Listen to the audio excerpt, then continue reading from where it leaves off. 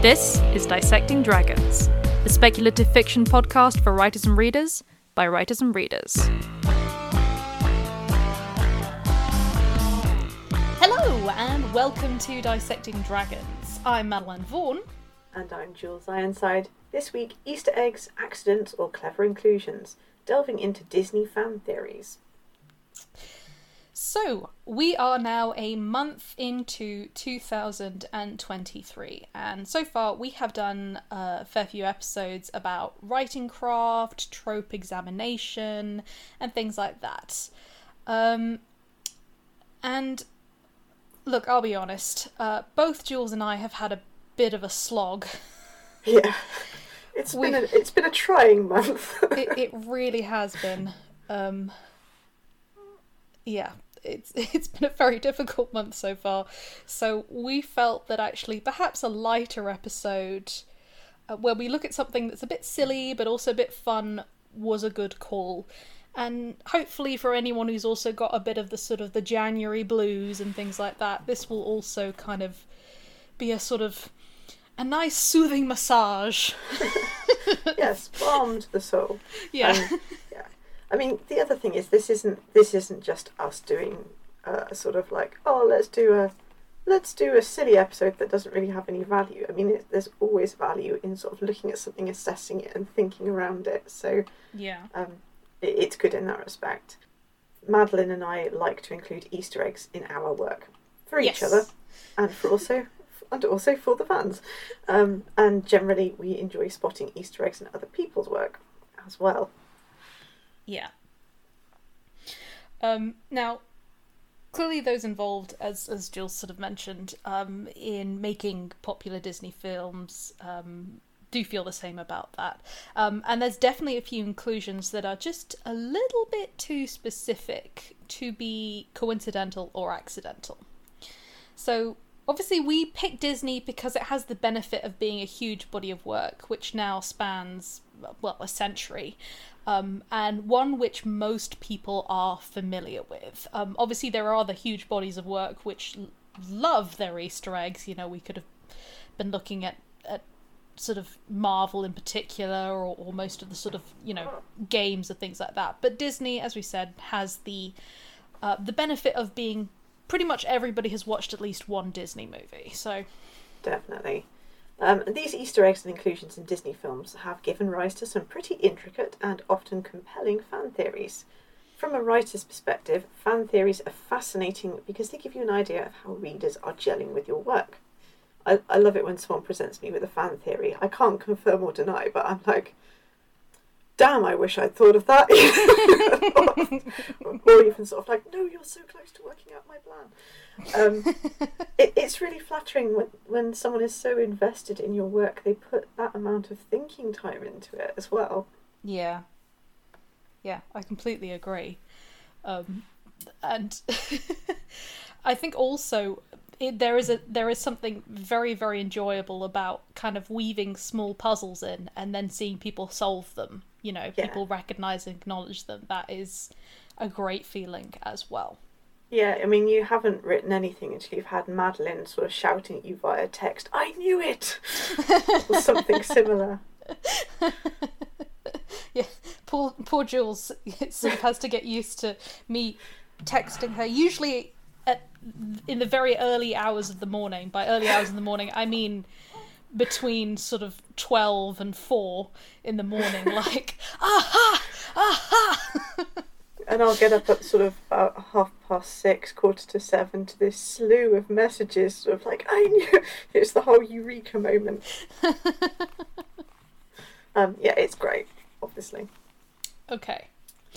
So with that in mind, we've rounded up a selection of what we think are some of the best Disney hot takes and fan theories. We're going to take it in turns to look through them and then discuss each one, perhaps bringing up our own counter-thesis or counter-theories. So I guess buckle in, because some of these are gonna be wild. Would you like to go first? I would like to go first. Okay. Okay, so we're going to start off with one of my favourite I know I say more recent. I know it's not actually that recent anymore, but one of my more recent Don't Disney say films that. is Moana. And the theory is that Hey, the chicken from Moana, is actually a guardian sent by the gods to aid her on her journey. Now, he's a chicken, but he hasn't aged since Moana was little, so that is a very long-lived chicken. He also somehow survives very dangerous situations, despite the fact that he clearly isn't intelligent enough to eat without being prompted. So maybe he's being kept alive by supernatural forces. I mean, first off, I just want to say that a chicken as kind of like a companion animal sidekick is an unusual choice. Yeah. But I kind of like it in Moana. Yeah. The fact that nobody's looked at him and gone, wow, that chicken's done, we should just roast that one. We don't want him, spreading his seed to the rest of the flock. It's like, yeah, clearly he's protected by the gods, or he's Moana's special friend or something. Yeah, he's clearly something, but we don't, whatever it is, we don't want it bred into the rest of them. Or maybe you do. Maybe it's actually better to have a stupid chicken. Well, I guess it makes them easier to catch. Yeah. What's interesting is that in its original conception, sort of people pointed out that on some of the original Moana posters and stuff like that, Hey actually looks really fierce. And it was because originally his character was actually going to be more akin to like a guard dog. So he was going to be like an attack chicken. And then later on in production, quite late in the game, they changed it so that he wasn't this attack chicken, he was just this complete dumbass. But it's why if you look at some of the original posters, yeah, you see Hey looking weirdly fierce and like competent and stuff like that, which I think gives rise and sort of supports the theory. But I don't know, for me, I think it is just a great fan theory, and it's one of these ones where you can accept that as canon because it doesn't actually really change anything. I'm not sure that it was done on purpose though. No, I'm not sure it's done on purpose, but as a theory I'm kind of like, yeah, this validates that chicken's existence, so let's go with it. Yeah. And actually, I mean, in the end, despite the fact that the chicken causes a lot of trouble, the chicken actually, weirdly enough, also kind of helps in weird ways. Like, sometimes when he's trouble, he actually ends up triggering things which are ultimately helpful or lead them to the right path, you know? Yeah, that is true. So I like it. Yeah, I like it.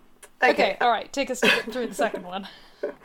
Okay, this is pretty wild, but the more you look at it, the more it's like, okay, this person kind of had a point.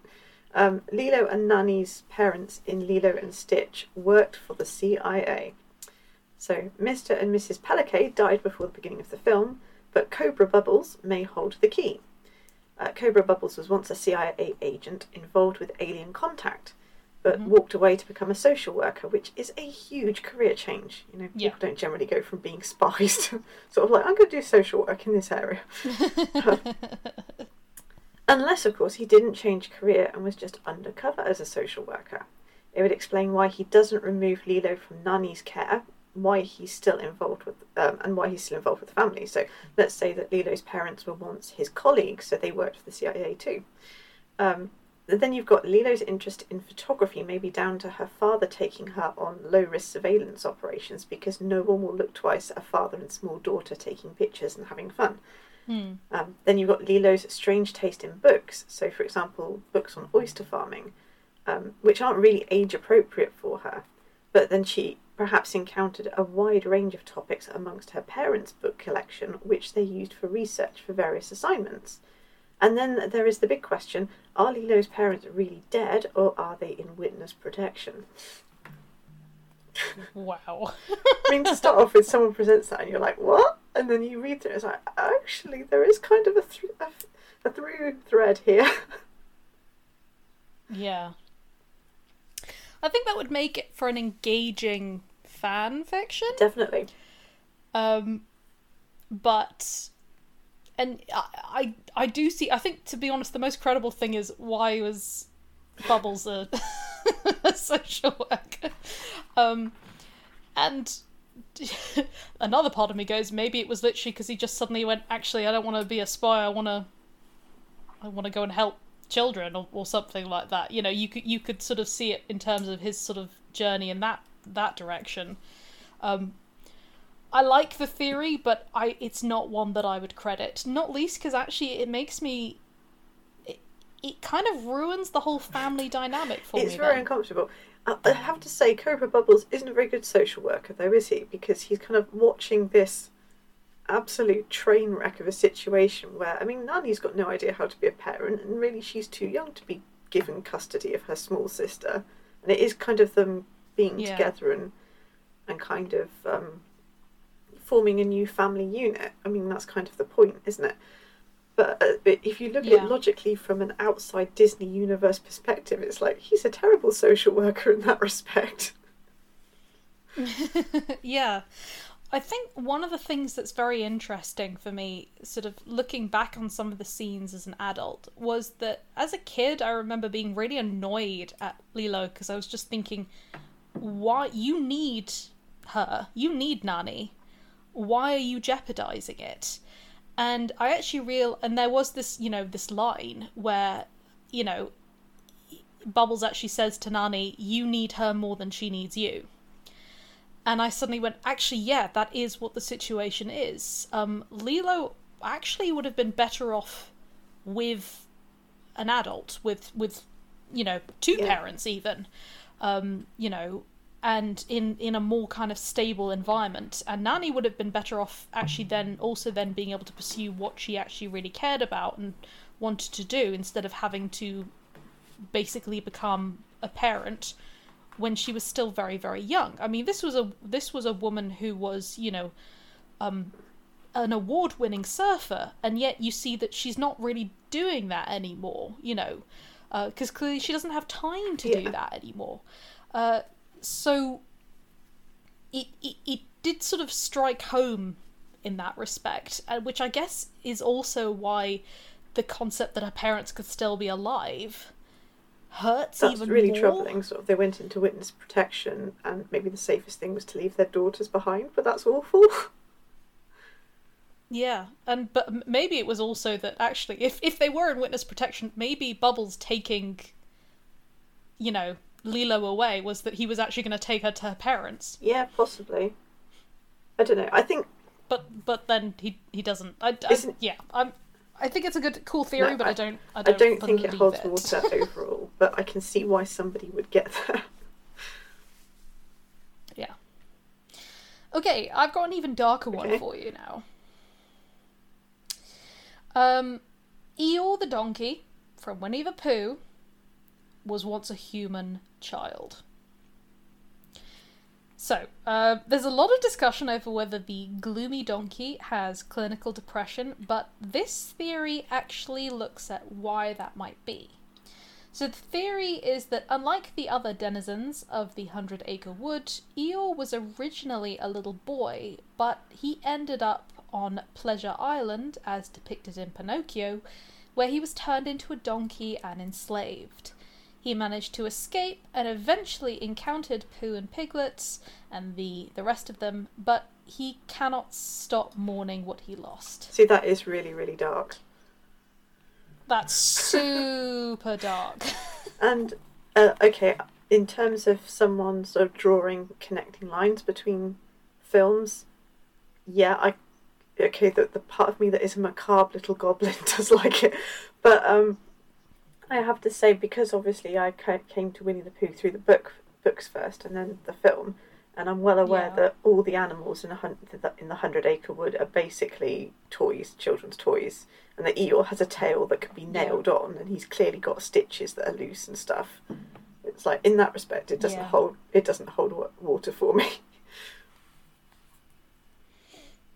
Yeah, I completely agree. I more like to think that Eeyore does in some way hold more of a representation of some of the emotions that the author was going through as a survivor of the World War, with massive PTSD. Yeah, it was just a case of there is this part of me that is always going to feel kind of sad and disconnected.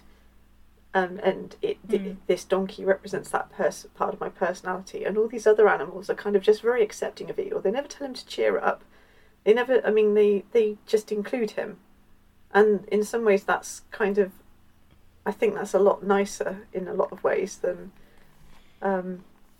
the idea of, oh, well, here is this really sad, depressed person, let's just throw them a party and cheer them up. And it that's a facile kind of answer, isn't it? Has to be said that in the book, Eeyore's not really gloomy. Eeyore's more sort of cynical. Yeah. He sort of expects bad things to happen. Yeah, he's a massive pessimist. But there are people, he's a stoic. There are people who find a lot of comfort in sort of starting from the worst case scenario and working forward to a more positive outcome. And he could as easily be that. Yeah. Yes, in the film they've exaggerated it and made him quite depressed. Yeah. I think also, though, for me, whenever I saw it, I did think this is, an avatar of those emotions. Yeah. Which is, if you expect the worst case, and expecting the worst case scenario is very safe, because either you are right and you've already prepared yourself for it, or you're wrong and that's fortunate. Yeah.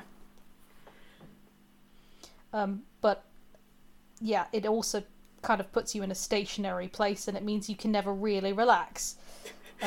Yeah, definitely. Okay, the next one I think is quite a commonly known one, and I think even people who haven't delved into Disney fan theory probably picked this up, but the book Belle reads at the beginning of Beauty and the Beast is actually another famous Disney film.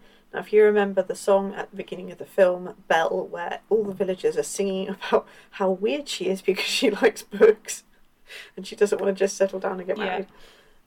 There's a part where Belle's describing her favourite book, and she says, "Far off places, daring sword fights, magic spells, a prince in disguise."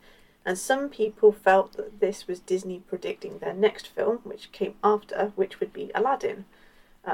But if you think about it, that doesn't entirely fit, because Aladdin was disguised as a prince. He wasn't really a prince in disguise, unless you're being very metaphorical. And, daring sword fights, it's a bit... That's stretching it a bit, whereas other people think it was Sleeping Beauty. And if you look at the illustration in the book when Belle is describing that bit, or when she's talking, singing to the sheep, in fact, it looks a bit more like something that would fit with Sleeping Beauty. Yeah, I could totally agree with that. Weirdly enough, the funniest fan theory I've heard about the sort of Beauty and the Beast and Belle isn't actually so much about what the contents of the book is. It's why the hell there's a bookshop in town where nobody's apparently reading, and the owner is just happy to lend out books. How is he making money? And someone said, clearly it's a money laundering business. I saw that and I was like, thanks, I hate it, but yeah, it does make sense. It's like the only person who goes to the shop is Belle, apparently, and he doesn't take money from her. He just loans her books. I'm like, okay, how are you staying open? Good point.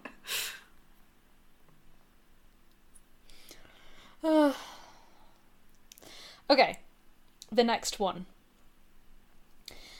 Jane from Tarzan is descended from Belle from Beauty and the Beast. So they look a little bit alike, and apparently they love the colour yellow, because everyone knows that we inherit the colours that we like from our ancestors. But during the tea service scene, the teapot looks very like Mrs. Potts from Beauty and the Beast, and one of the matching teacups has a small chip. So could the tea service be an heirloom passed down from a great-great-great-great-great-grandmother, Belle? No. I mean, we have to assume that it wasn't the only tea service that was done in that style. I love it as a theory, Yeah, and it's very noticeable that... I think it's mostly noticeable because she's bringing out a tea service in the middle of the jungle, for one thing. Yeah. Absolutely. And to be fair, you know, you have had a whole bunch of these kind of presented where Disney will include their characters from other things just as little sort of toys and stuff like that, or background kind of things.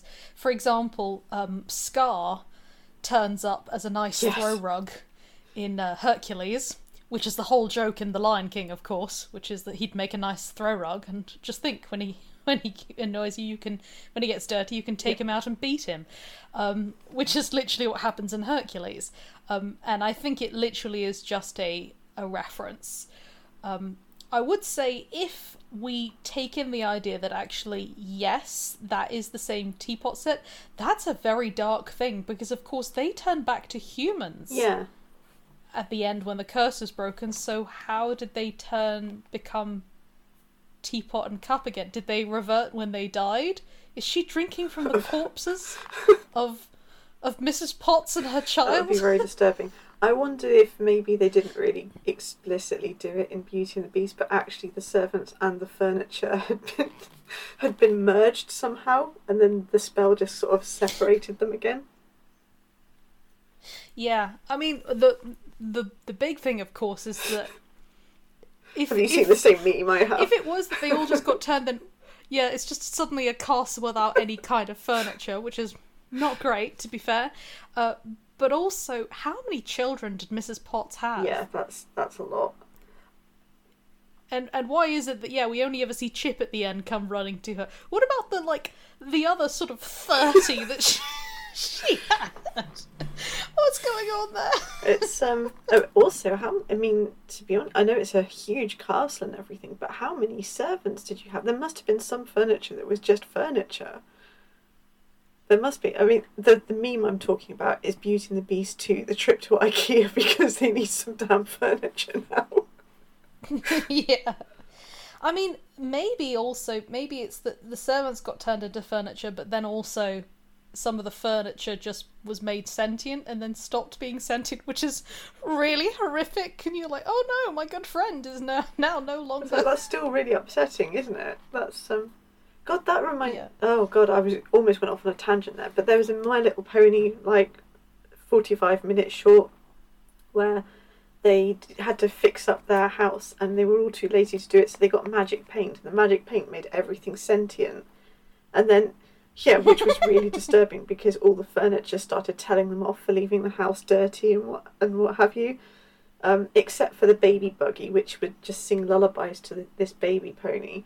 And... then they managed to do something to reverse that effect, so everything that was sentient stopped being sentient and it was fine again. But of course the baby pony was getting into her baby buggy and it's like it wasn't going to sing to her anymore. It was really upsetting.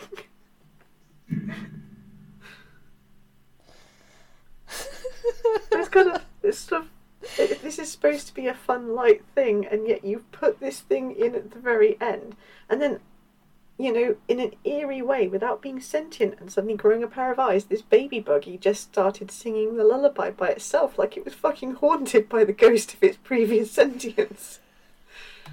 Okay, that's horrifying.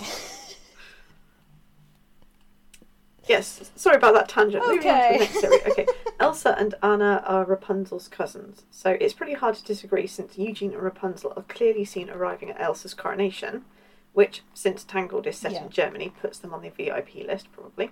Basically a state visit. In addition, both Elsa and Rapunzel have powers that look pretty but are kind of weird. So, glowing hair, snow and ice making hands. It would also explain why Elsa's parents were so intense about Elsa keeping her powers quiet. One of their cousins was abducted as a baby because of her own strange power. Yeah. Though, to be fair... obviously the parents didn't know about the fact that their child was magical, but they did know that magic had been involved in sort of saving her. So yeah, I could totally see that.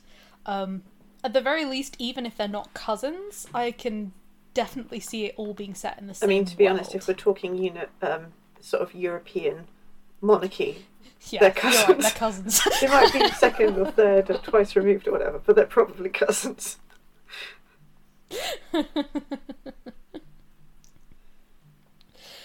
Okay, alright.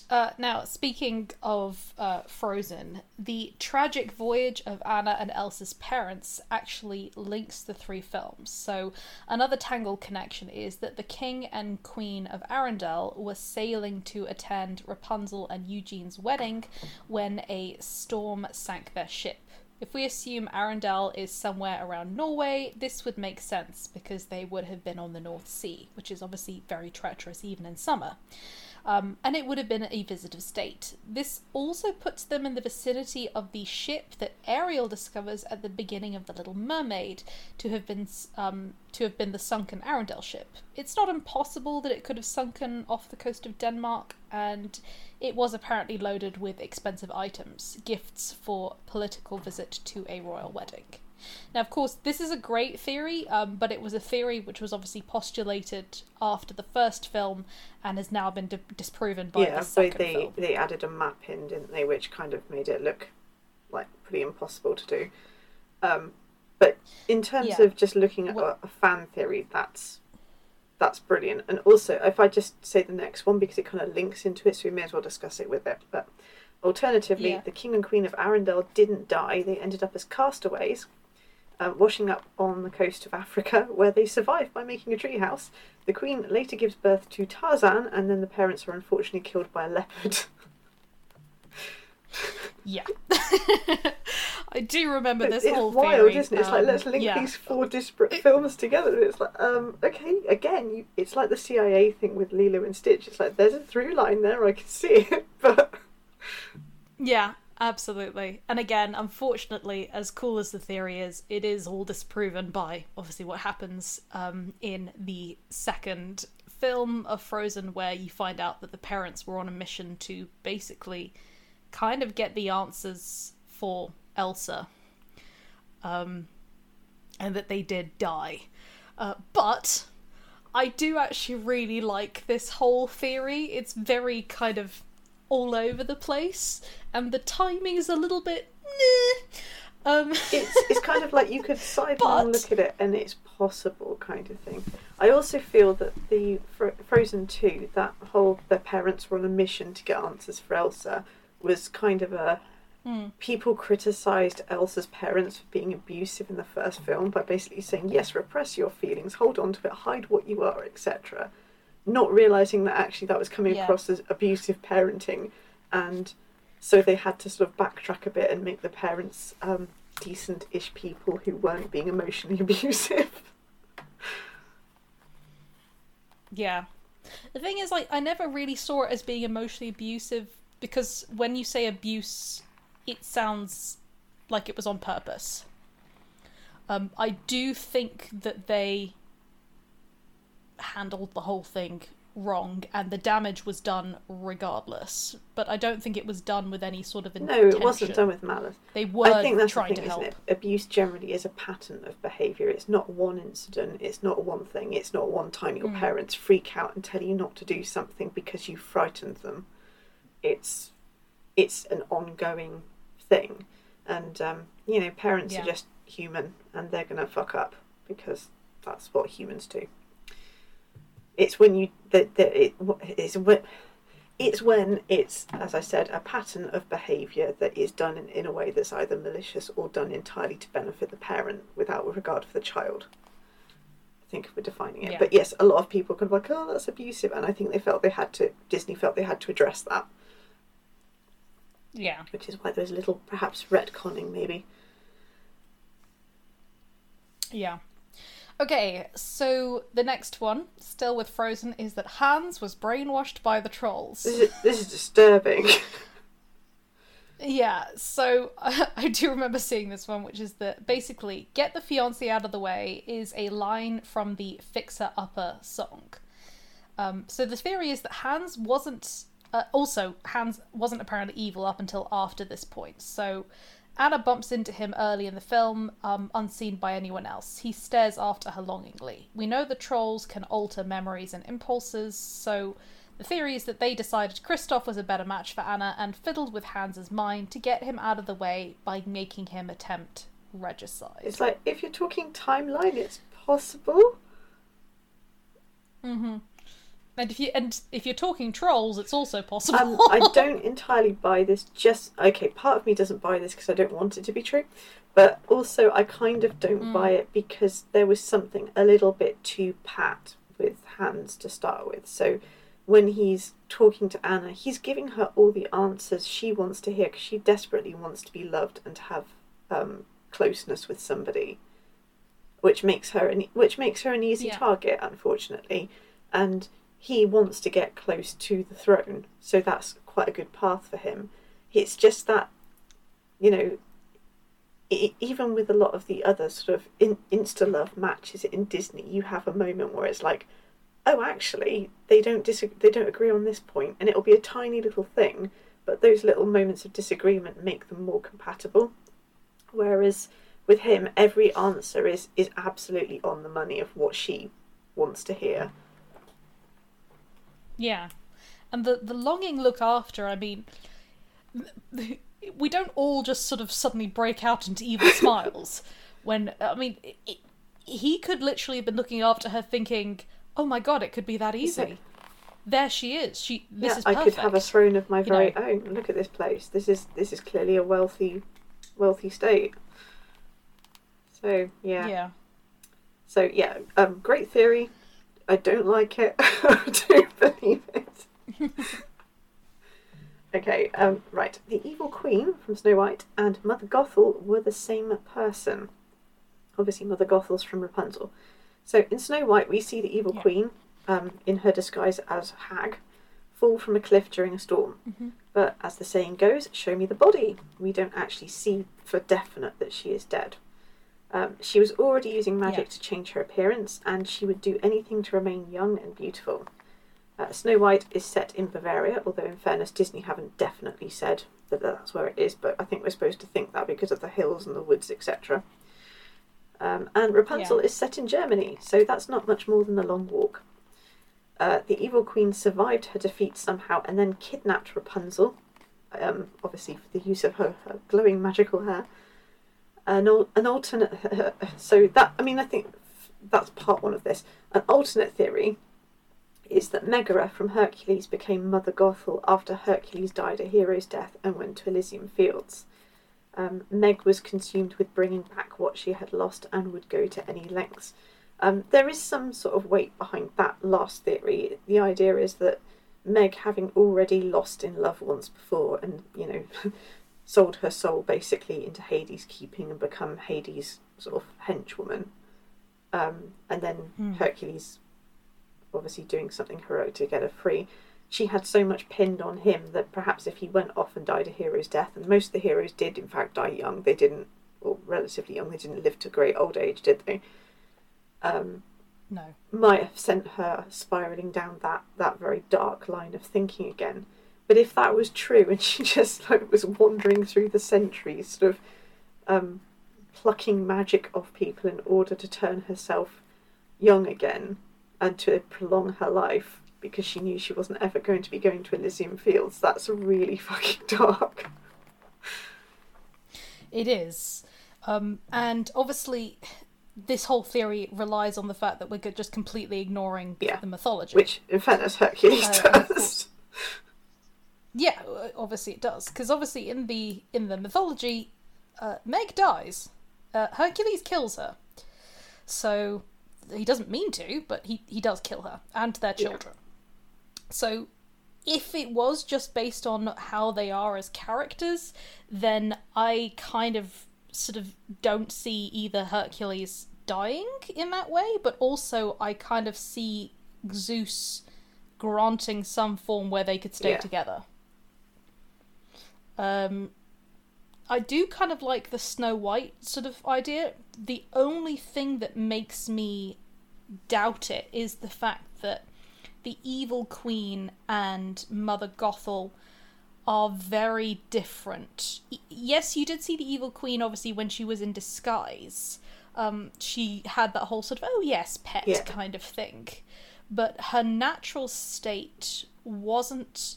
There's something a little bit more flirty, something a little bit more playful is the wrong word, with Mother Gothel. And with the Evil Queen, I could see her doing that for a very short period of time in order to get what she wanted.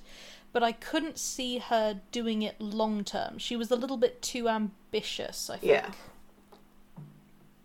To have changed her entire nature. But I do like the whole idea as a whole. Yeah. As a side note on the whole Snow White thing, a dark theory I saw was that Snow White in fact died after she ate the apple, and when the prince turns up and kisses her, that's the signal for her to enter the afterlife. And then of course he carries her off to this glowing palace at the end, which is the afterlife. Yeah. And it's like, I don't like that theory either, to be honest. Yeah. That's not great. So many of the really dark theories are the character died. Obviously I haven't done all of those, but... Yeah. Yeah. So, well, here's another example of this dark theory. So, Moana died during the storm at the beginning of her journey. So, after the storm, Moana doesn't interact with any living person again, only deities like Maui, and sort of different sort of magical beings like the Kakamora and Te Kā. Moana only returns to her... In fact, she even goes into the underworld. So Moana only returns to her island after bringing the heart of Te Fiti back to her. So, did Te Fiti bring her back to life? Was the necklace Moana's grandmother gave her the link which allowed her to return to the island? See, if we were looking at this as a piece of folklore, I would immediately go, yeah, that's clearly what happened, because that would be very folkloric. Yeah. It absolutely would, particularly because, if we also... Moana is a perfect example of the hero's journey. And she literally does step into the other world. It is full of magic and God and stuff like that. So it makes sense that if it was literally the other world, she was in that spiritual space because she was dead. It would kind of also explain the storm, and that the sea is her friend, but it also has its nature, and so you can either read that as basically it's saying, yes, the sea is your friend, but it is also the sea, or you can read it as saying the sea is like, right, well, to do this journey, I'm gonna need to kill you. Yeah, the whole thing with water being a transformational element and a crossing place, which is what an awful lot of the older mermaid stories were about. Yeah, and not, as well as that, when she leaves the island, she is following the spirit of her grandmother. She's literally following her into the realm of the dead, and then sees her grandmother again. So I kind of like this theory. I don't think it's what Disney were actually going for, but I think in terms of a story, it makes perfect sense. I think it does. I kind of like the theory. I agree. I don't think it's what Disney intended, but I think they kind of got there anyway. Yeah. Okay. You like the last one. This one's pretty wild, but also makes sense. Aladdin takes place in a post-apocalyptic future. So, at first, it seems that Aladdin takes place roughly somewhere in the Middle East during the medieval era. But upon the genie complains that 10,000 years will give you such a crick in the neck. It's possible he had been imprisoned since pre-agrarian times, so before we started, tilling and farming, etc. Except that would put him back in a time before we were working bronze. So where did his lamp come from? We weren't making bronze lamps during the Stone Age. So added to which, the genie then references a lot of 90s pop culture. I mean, you remember his Schwarzenegger impression, for example, and his Fruit Machine impression. Yeah.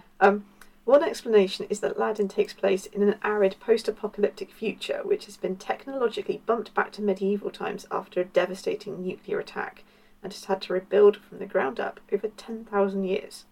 In addition to this, the video game also includes street signs which would not have existed in medieval Middle East, but could be remnants of a lost world. There's also the possibility that the entire story never happened, of course, that it was fabricated by the salesman at the beginning of the film to make you buy the lamp. Yeah. Which definitely has some merit to it. I have to admit, though, when you look at that, I mean, I think obviously they just told Robin Williams to get on with it and be the genie, and then they would sort of not film, but create around him, because that's what you do when you've got a comedy giant like that. And it worked really well for the film. Yeah. Everyone found it really funny. But when you look at it in terms of pure storytelling logic, it's like, oh God. Yeah. And a part of that, I think it can also work in the fact that it's a fairy tale, and therefore it does exist out of time. So maybe that is it. But yes, if you look at it too logically, it doesn't make any sense. You could also argue that actually the whole thing does work. The genie is the one who lives outside of time. Yeah, absolutely. I do have a fun fact, though, about Aladdin. Where do you think... Okay, so first of all, the original story, is it part of the Arabian Nights? Is it part of 1001 Nights? I thought it was originally, but I'm not absolutely sure. I thought I heard...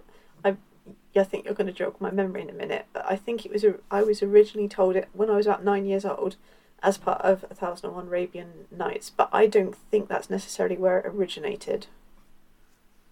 Yeah, it absolutely didn't. It wasn't part of the original collection of stories. In fact, the only copies of it that we find sort of as, among among kind of collections were the ones that were translated from I think it was English. But it was sort of written much later on by an actual guy who'd been travelling through, and I can't remember whether he was also Arabic or whether he had just been travelling through the Middle East. Now, there's every possibility that it was taking elements from folklore and things like that, but it wasn't actually originally part of the 1001 Nights.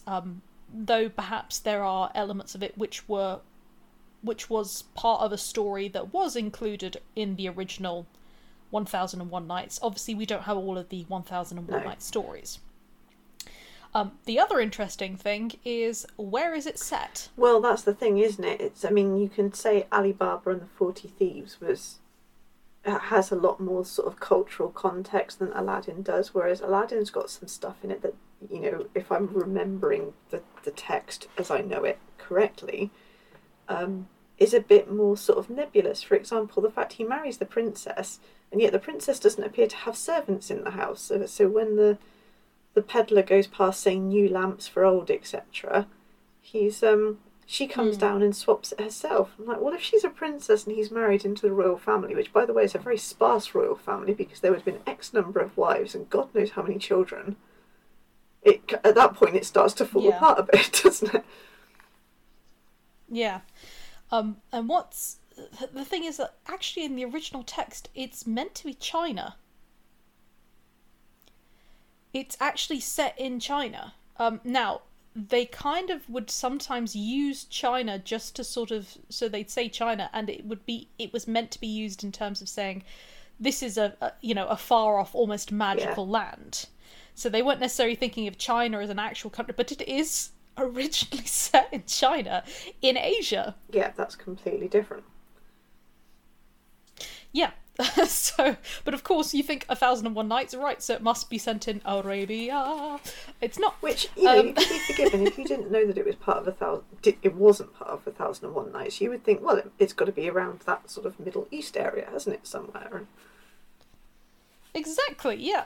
And to be, I definitely thought that until I sort of looked a little bit more into it, and oh my god, it's this actually is wrong. It is actually set in China. Okay, alright. The next one. Ariel's mother was murdered by Captain Hook and Ariel and Hercules were cousins. Okay, so sit down for this one. So, Queen Athena is missing from The Little Mermaid. It's a spin-off film... it's in a spin-off film that we learn that King Triton lost his queen to pirates, which is partly why he hates humans. Now, in the Disneyverse, we have a very well-known pirate, Captain James Hook. And in Never Never Land, there is a lagoon which is full of mermaids, one of which bears more than a passing resemblance to Ariel. In addition, Hercules is the son of Zeus. King Triton is the son of Poseidon. While these stories don't take place in the same time period, we know that King Triton had ruled for hundreds of years. This would make Ariel and Hercules second cousins. They also have similar storylines. Both want somewhere to belong to, but feel like outsiders. Both are the children of gods or very powerful beings, and both possibly give up immortality or perhaps just a very long life to stay with the human that they love. Now, I am fully prepared to believe this theory. Yeah, actually, particularly since I went and I had a look at, because I haven't watched Peter Pan in probably a few decades, but I had a look at the mermaids from the lagoon, and one of them is very, same sort of tail fin colour, same hair colour. It's like, there's not as much detail, but it's entirely possible kind of thing. Yeah, there is only one problem with this theory. In terms of clearly the periods in which events are taking place, it's very clear that obviously unless, again, we think of Neverland outside of time, which is entirely possible because it's essentially fairy, that is taking place during the late Victorian period. And clearly with The Little Mermaid, it looks like it's the Georgian period. Yeah, it does. So that wouldn't work. But again, it does sort of work if we say, right, well, it's outside of time, or just say that even if the mermaid who happened to look a little bit like Ariel wasn't her mother, it could have still been a whole thing. Okay, while we're on the subject of Peter Pan, Captain Hook is not the villain, and Peter Pan is the angel of death. So we're finishing with the dark theory. So obviously hundreds of theories and we can go through all of them, but this is the last one that we're going to discuss today. So one theory is that Peter Pan is a spirit of mischief who lures or kidnaps children away to Never Never Land. He just wants to play and have fun, but children are meant to grow up. There might be some inference that they grow up mentally even though their bodies don't mature, which is a whole other sort of really disturbing thing. Anyway, some of them grow tired of this, which Peter doesn't like, so he kills the ones who try to leave. There's all sorts of spin-off fiction for Peter Pan where this does literally happen, I believe. Which would explain why the island isn't overrun with kids after all that time. I mean, you think about it, we don't know how long he's been there, and okay, this island is outside of time, but he turns up every sort of generation or so and nicks a few more children. So after all that time with none of them growing up and none of them dying or anything, the island would be absolutely overrun with children. It's obviously not. Anyways, apart from this, Captain Hook, Smee and the rest of the crew are children who manage to escape this fate and grow up, which explains why they are devoted to wiping Peter Pan out. Alternatively, Peter Pan arrives when a child dies and guides them to the afterlife, which is Never Never Land, where they will never grow up because they are dead. And there is, H.M. Barry, his brother died when he was 13 years old. And a lot of people believe this is where he got the idea of, never growing up. And it came with a sort of typical late Victorian, early Edwardian type of frame on it, if you like, whereby you think about a child dying and you try and get your head around it. And you make something a bit sad and beautiful of the whole thing, which is kind of where Peter Pan came from. Yeah, and I mean, it's worth remembering, of course, that Barry was Scottish. Yeah. Which meant that even though, he was living and working within sort of certain circles in London and in sort of more urban areas in England, he was familiar with and knew about a lot of folklore. and things like that. You can tell that in his writings. He clearly has been influenced in ways that some of his other contemporaries weren't drawing on folklore. Realistically, obviously, you do have the fairies themselves, but Peter is literally written kind of as a fairy creature. He literally follows all of the conventions. Yeah. And so I really do think it's a story about, it's the whole changeling thing. Yeah. And what is the whole changeling thing? The whole changeling thing is about the children who get abandoned because there are too many mouths to feed, the children who were not wanted, or the children who died unexpectedly. And one can comfort themselves by saying, but this isn't my child. My child was actually taken away by the fairies to another realm, of plenty, of joy, where they will never grow up, where they don't have to be adults. Yeah. Yeah, I do kind of, a part of me really likes the theory of sort of the pirates being sort of the grown up, the kids who grew up. But I think when it comes to the Disney film, I really liked Peter Pan as a kid. Yeah, me too. And I just don't want to believe he is malicious. I think he's childish, but I don't think he's malicious. He is clearly not human, but not cruel. Yeah, I mean, in terms of if you're going to take what is essentially a fairy tale and turn it on its head so that good is bad and bad is good kind of thing, I like the idea of why the pirates might be what they're doing and where they are. But that wouldn't necessarily mean they were pirates, would it? Because they're just people on a ship. They haven't been out doing piracy. Yeah. What exactly are they pirating? Yeah, I mean, are there many other galleons for them to board? The whole idea, I think, in the book is that they sailed into the cove and then they couldn't leave again. Neverland wouldn't let them go. And there's an idea that Neverland wouldn't let them go simply because it revolves around Peter, and Peter wants to play, and sometimes he wants to play pirates and swashbucklers. Yeah. Which means the pirates are basically kind of accessories to Peter's will, and that's another reason why they might not like him all that much. Yeah, there is of course also the idea that the pirates themselves aren't really real. Yeah. They are figments, they are an extension of Peter, as well, and how he feels about grown-ups and things like that. And also the idea of, well, when the boys get too old, Peter kills them. I think that actually, whenever I sort of look at that, I think he takes them back to the human realm. And that's what he means by killing them, because they will die there. They will grow up, they will die. And that's how he sees also growing up, So there is something quite, I mean, if we're talking about the book, certainly there is something a bit wistful and more sort of sinister adjacent. It's whimsy, isn't it? There's a whimsical element to Peter Pan, and whimsy is only really whimsy if it's also a little bit unsettling. Yeah. Yeah. So we've started doing a deep dive into Peter Pan here, which wasn't the intention. But in terms of theories, I think it's kind of a cool theory. I'm not sure I'd buy it, but I think it's a cool theory. Yeah. Cool theory, still murder. Yeah, pretty much. Okay. All right. That is a really good one to end on. So I guess, what do you guys think? Do you guys believe any of these theories? Do you have any more that you think are brilliant that you think we should have covered? Do let us know. We love hearing from you. Before we go, it is time for our Dissecting Dragons recommendation of the week. And this week I would like to recommend The Glass Onion. Oh, I saw that, and I was trying to think. I've seen something recently I'd like to recommend, and I can't remember what it is. It was The Glass Onion, so well done. Yeah.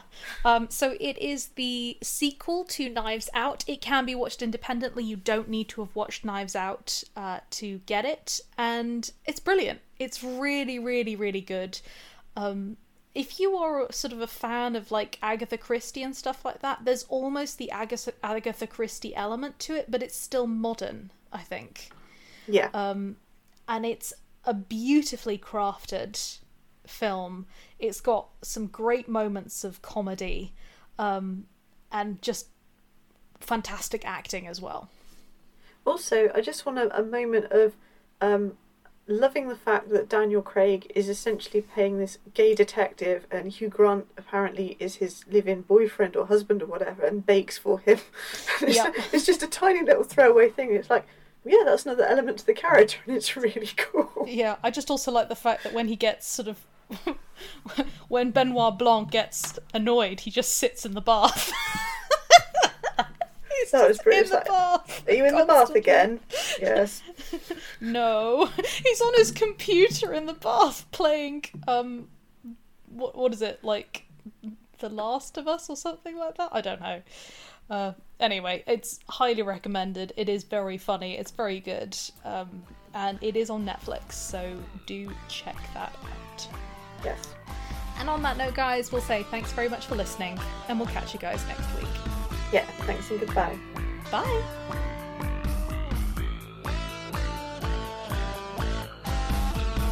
You've been listening to Dissecting Dragons, the speculative fiction podcast. You can follow our podcast at podbean.com or from iTunes. For more information, visit our Facebook page at www.facebook.com/dissectingreaders, or check out our author websites at jaironside.com and madeleinevaughan.com. Please note, no dragons were harmed during the making of this podcast.